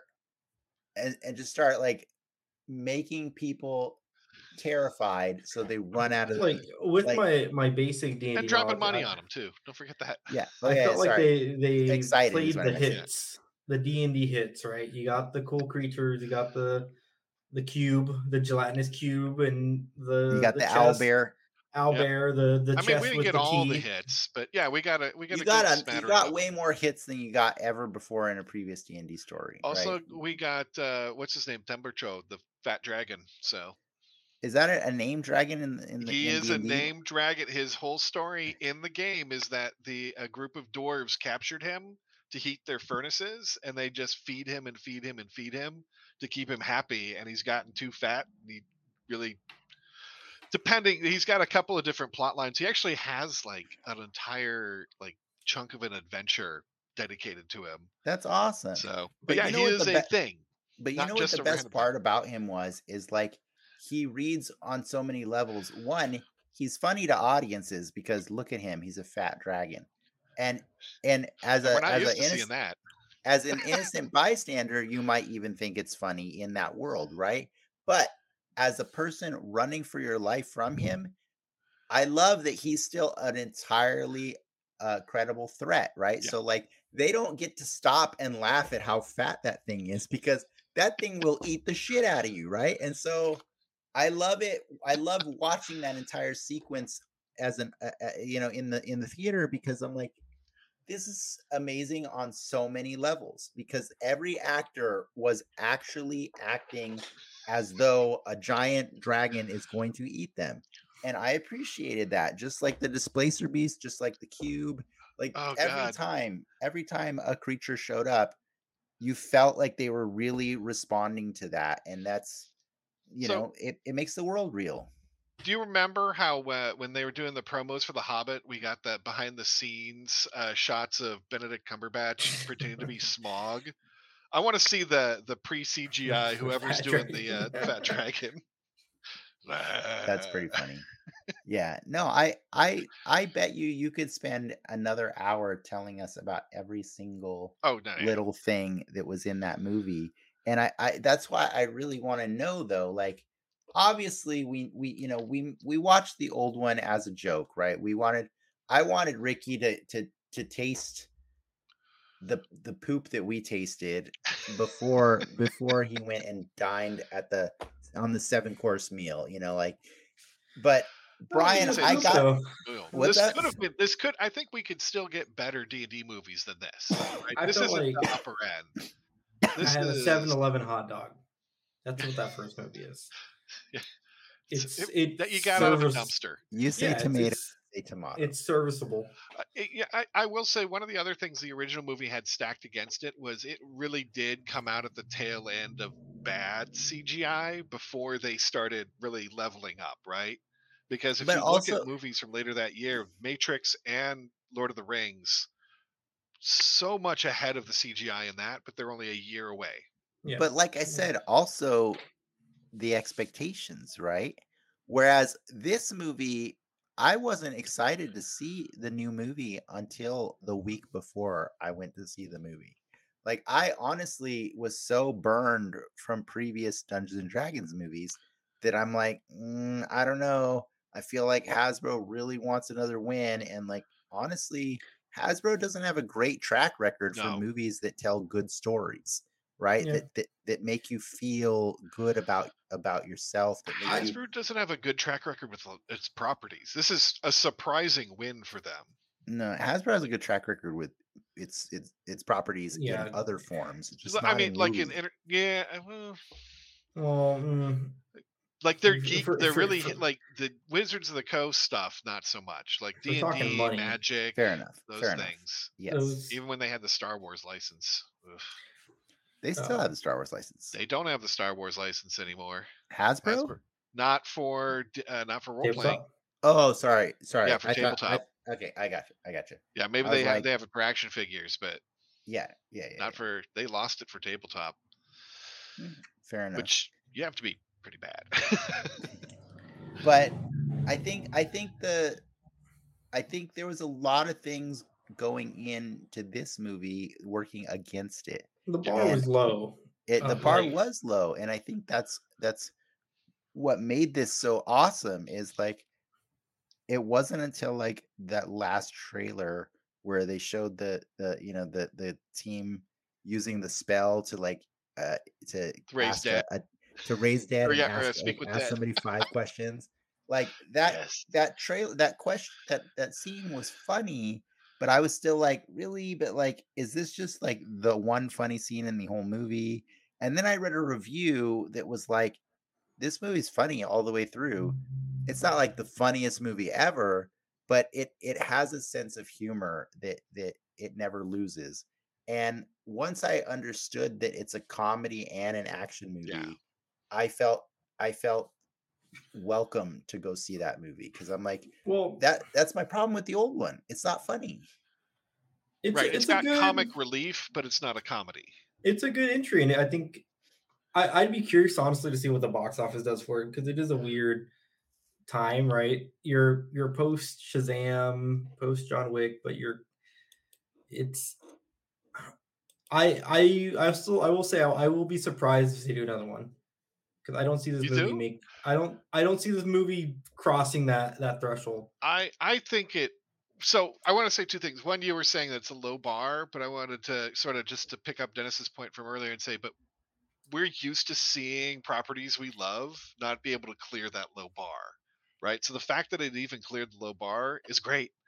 But I do think with international box, it's going to be profitable. And Yeah. is it Paramount that's producing it? They're You know, distributing at least Olivia Munn's seen this movie like 5 times. But for Paramount, what does Paramount have as a franchise tentpole right now? Star Is it Trek. Paramount or is it Universal? Yeah, where's that going with the movie stuff? Oh yeah, nowhere with movies, but they also have Ninja Turtles and Transformers, and they have everything. But are they doing well enough that they can that- turn down another franchise, even if it's a low earning one right now? They have everything that Tom Cruise ever makes. Right. So, I mean, but Mission Impossible isn't selling a lot of toys. That's they can't, but they don't necessarily make money on the toys. Fun fact, they can't. But I think here they from what I understand, they have a very favorable licensing deal that they signed with Hasbro. That's fair. That's fair. Which is one of the reasons you've seen it promoted the hell, like all the like Ricky, you've got the transforming beholder from it, even though it ain't in there. No beholder, I know, right? I kind of was he ever in the trailers? No, I could have sworn there was supposed to be a beholder, or maybe it's just the toys. I don't think so. So you want to talk about future film opportunities? I think I would love to see like a film set in Waterdeep, dealing with the Xanathar Guild, which is a thieves guild controlled by a beholder.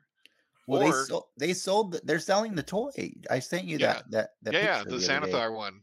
Yeah, and I was surprised that Xanathar didn't end up in the movie somehow. Well, they're selling D&D toys and then Honor Among Thieves toys. They're two separate. Right. But Xanathar is definitely a recognizable name. Mm-hmm. The other one, I would love to see them actually do a film adaptation of the original Baldur's Gate video game, because that's a plot that could work on film. The Tale of the Godson or Balson. So what about Neverwinter Nights? Neverwinter Nights plot is so. Do you really remember the plot from Neverwinter Nights? No. Yeah. But I don't remember the plot from a lot of D&D stories. It's just that there's an evil wizard, and you gotta go get things to beat him. you get the thing to get the other thing to beat him. Right? It's always evil wizards, dude. It's always evil wizards. At somewhere there's an evil wizard. But it's cool. It's fine. I like it. Evil beholder. Yeah, it's still. I mean, beholders basically just do all kinds of magic, anyways. So.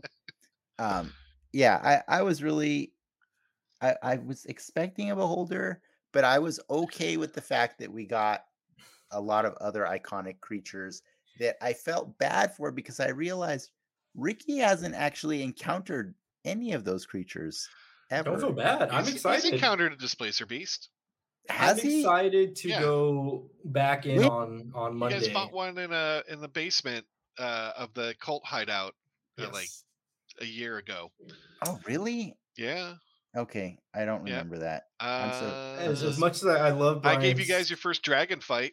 Yeah. So. Yeah. Of course, dragon fight. Ricky got messed up. That was great. I love Brian's tokens that he uses, but watching this movie gives me just context on what things look like a little bit better. You're gonna complain about the graphics, what they sound like. No, I'm excited. Like I hope this movie does what it's probably what the goal is to get people into D&D, right? One feeds into another. Yeah. Well, I think the D&D engine is powering up, right? The pandemic brought so many people into the hobby, and now you're getting the technology, like the virtual tabletop technology. I don't know if either of you watched the D&D Direct last week, where they talk about sort of what's upcoming, but they are rolling out a new version of their virtual tabletop, which it basically looks like you're using minis from Hero Forge transported directly into 3D rendered environments that the DM and you can manipulate stuff in. Oh, nice. That's cool. So, Because so it will have good graphics. yeah, that is the thing that's kind of missing from the experience, is like having your little miniature and having your We're gonna be in VR soon, and we'll all be at a table with our headsets, and then we'll striking vipers. Yeah. That's what we're gonna do.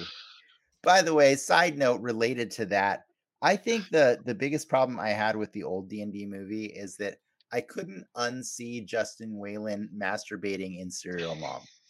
Like, especially in that scene when he grabs the red dragon rod and he just starts like making this face like and he's shaking, and I'm like, yep, that's the face he made. Like, I think, like, I was trying to explain it to Lindsay earlier, but I think the problem, because everybody says this is the movie that ended his career. Sure, whatever. I think it's the fact that, like, he did the most exaggerated masturbation scene I've ever seen recorded on film. And when you do a scene with that much enthusiasm, it leaves only one of two possibilities for the audience in their brain. One, have you ever masturbated, bro? Like, I don't like. Or two, what is even that? Or two, is that how you do it? Because if that's how you do it, that's scary. Hey, no kink shame. Let him do his thing. I'm just saying. So, like, when I saw him make that same face again in this movie, I'm like, yeah, I'm gonna see it every time. You know what? Just no, don't give this guy more roles. It's just not. It's not good. It's not good. So I guess somebody else got the same idea, and yeah, I don't know what else Justin Whalen's been doing, but it's not a lot. Maybe he can have a cameo in the next D&D movie. Yeah, that's what I was hoping for this one. I was like, maybe they'll bring him in. Like, no, too soon. So 23 years. What did you think about the cameo of the cartoon characters? Oh, I thought it was fantastic. Right? Like, it wasn't heavy-handed at all. Like, if you knew, you knew, and if not, it was just like, oh, look, there's other people that are gonna die. I didn't know until you guys pointed it out. It kind of so it cracked me up because, like, do you know the premise of the cartoon, Ricky? Oh. So the cartoon is actually it's people playing, like, right? No. It's a group of children that were at a carnival, and they went on a ride, and when the ride went through a tunnel, it actually, a portal opened up, and they got transported into the world of D&D, and they were wearing the clothes that you saw in the movie, and they each were given a magical item. But these are legit, basically, players, right? Yeah. They're us. They're people that don't know the world and are. Is D&D a thing in that cartoon, or are they just No, they're normal kids, and then they meet this little bald dude in a red robe named the Dungeon Master, who explains shit to them. Yes, it is people not understanding the audience to trust that they know the property, right? We had this elaborate framing device. But it's a cool framing device that made me so sad for them when I saw them trapped in the arena, because I'm like, oh, you poor kids. Oh, you poor kids. I don't know how long you've been trapped in this world, but this is about to be really bad for you, because their buddy, the Dungeon Master, will save them. Because the main characters do not seem to be taking a particular interest in saving your asses, and that red wizard is going to murder you in a moment.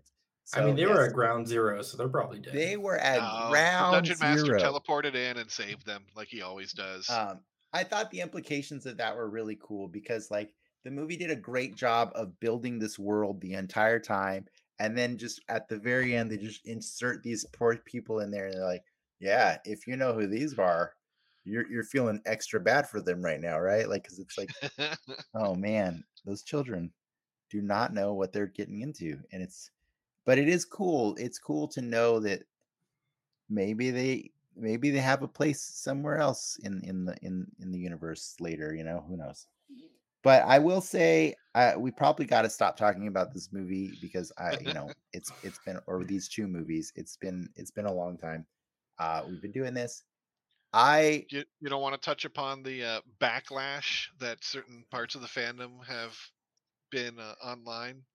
Okay, go for it. Yeah, I was just saying, there's what's the there's a beef? very vocal but stupid part of the internet. I think you probably are familiar with them from their previous hits, like "Girls Shouldn't Be in Star Wars" and "Disney's woke nonsense has ruined They're extra Marvel." mad this week. Yeah, so they don't like this because it's basically woke D&D. Because it's got female characters and non-white characters and blah blah blah.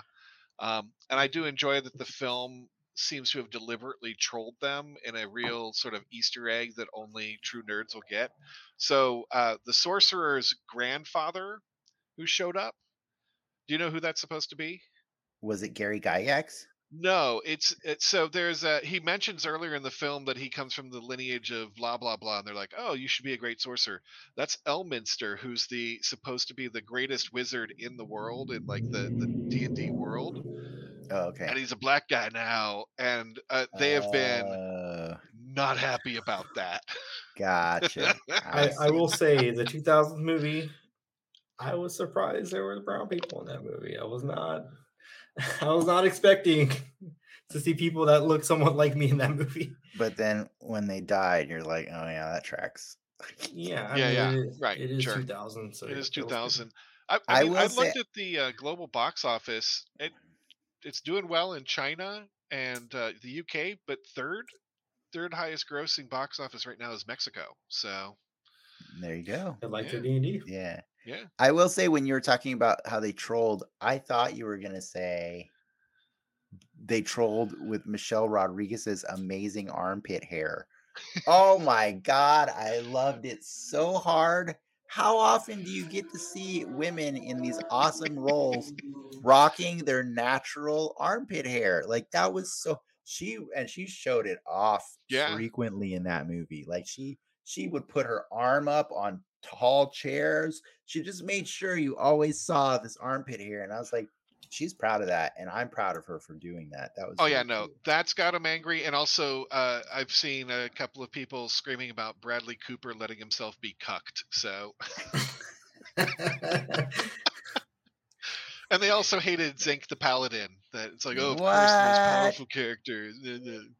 Yeah. Okay, well, yeah, I'm not surprised. I loved all of those things. I loved them all. I loved all of them were great. They were all amazing. Yes. Okay, for reals now. We probably, by the way, also Doric the Druid is amazing.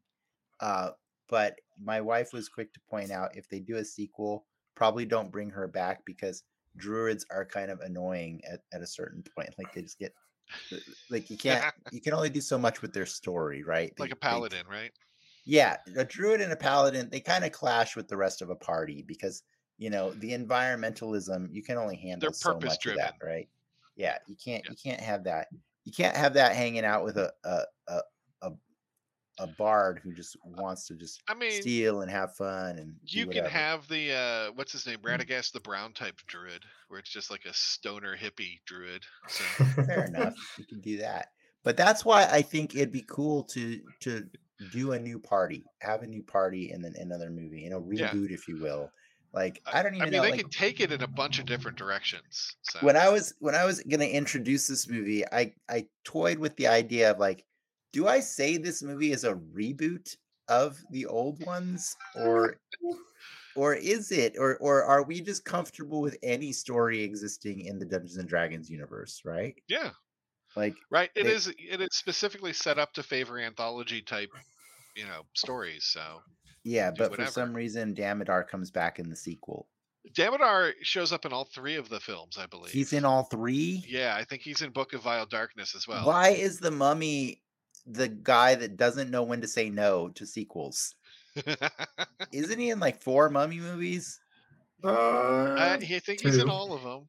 Oh, just 2. No, he wasn't in the Mummy Goes to China one. I don't think. I can't. Are remember. you sure he's not in that one? I don't think so. He's not in that one. No. But he's in the Scorpion King, isn't he? Oh yeah, but only briefly. Yeah, I guess that's the movie. I guess that's the movie. Yeah. It's like 4 Scorpion Kings. You know that, right? Oh, gross. Gross. All right, for reals, we need to wrap this up. We got to go. I think that the consensus here is it's fun. Go watch it. If you had to choose one D&D movie, probably Honor Amongst Thieves. Yep. If you're D&D curious, you should well, watch if you had to choose one that's an actual representation of a normal D&D campaign, Honor Amongst Thieves. Not everybody's comfortable smoking the amount of weed you need to get the campaign that that Your Highness gives. But like for me, I think Your Highness is still slightly better. I do think that. Only because James Franco fan number one. Of James Franco. Dennis. Yeah. It's definitely James Franco. No, it's I think it's what is it? Justin Theroux. I think for me, Justin Theroux is the greatest D&D villain ever. If they cast him as Sastam, yeah. I will say Hugh Grant is pretty awesome because he's like the party member that went bad. And I can relate to that as well. It's cool. It's a fun thing to do. But yeah, I will say for me, I absolutely love Honor Among Thieves. I still like Your Highness slightly better. It's okay. They can both live in my world. But if you want, if you're strictly talking about movies that are named Dungeons and Dragons, no question. Honestly, it's the best one. Yeah, for sure. When do you recommend people go watch the old one though? You clean your house. Part of an end of life directive. Cleaning your house maybe on a Sunday morning. Don't waste your time. As I was watching it, I got angrier and angrier because I remember the last time I watched it, I was like, never because again. You did this to us. You waste of time to the movies to go watch this one, the new one. It's like if you told me, I have to remember that there's a couple of movies like this, Battlefield Earth being another one. Yeah. Good God, we saw that turd in the theater. Yeah. All right. I mean, I swear we do have old movies that are good too. We'll make you watch another old good one. Yeah, but if they're good, he's more likely to have seen them, right? Like the first Matrix. He hasn't seen. Dennis, I watched that with Dennis. Oh yeah, I got him to watch that one. That's a great one. We have other ones we'll do, and we will be bringing the show back more regularly soon. There's only 2 more weeks of The Mandalorian, but we probably won't be back before then because I don't think there's another new movie coming out until Guardians of the Galaxy. I think Guardians will be our probably our first show back. Our return to form. Yeah. So we look forward to coming back for that. I will say thanks to Brian for torturing us with extra. That was fun. I had a lot more fun when the old movie. I had a lot more fun with the old movie, and I really like the new one. So cool. We'll see. Ricky thanks you. Yeah, I think for me it's just a time management issue where it's like, okay, I gotta squeeze this movie into my day. Fine, I'll do it. But yeah, it was still fun to do it and look at both of them. Brian, do you have anything you want people to know where they can find you? Like, not right now. I'm good. Not Eclipse Face. Okay. Oh yeah, sure. After talking about role play, I always forget. I created and co-wrote and did all kinds of stuff for a science fiction role-playing game called Eclipse Phase. If you go to eclipsephase.com, you can find it there, and it is completely Creative Commons. Years and years before Wizards was forced to do the same. So everything we got, you can download, and then if you like it, maybe toss. I don't get much of the money anymore, but my co-owners would certainly appreciate it. Why don't we ever play that game? You talked about this last time because we're playing D&D right now. We can play that game next if you want. Yeah. Okay. And in 20 years, we'll talk about the movie. Nice. I've got stories. So we have optioned it a few times, which is how I know how executives regard Hasbro? these. No, the first time was to David Ayer's production company. I think it was David Ayer's. This show's going off the rails, man. I love it. Yeah. No, yeah, but we'll see. Usually, anytime a role-playing property does well, or a role-playing video game does well, gotta start that back up. they come sniffing by and will want to purchase the rights again. So I just realized we could stream playing Eclipse Phase without any issue, right? Yeah. Oh man, because you're one of the creators. We can. Well, not only that, it's Creative Commons. We also have music that is Creative Commons associated with it. Nice. All right, we might have to do this. Let's get our party wiped next week, guys. Yeah, I gave you a chance this week, and you were like, "Nah, let's kill the dragon." All right, for reals, we're gonna go. Thanks to Ricky and Brian for nerding out with me this week. We're gonna take a break for We Have Spoken again for a few more weeks. Thanks to our patrons for supporting our growth, and to our audience for tuning in, whether you be live or you checking in after the fact. Please remember to like and subscribe if you liked it. And check us out on Patreon for all the other wonderful things. No soapbox tonight. So have a great weekend, everybody. And see you next time on Den Excelsior, True Believers. Enough said. Bye, guys.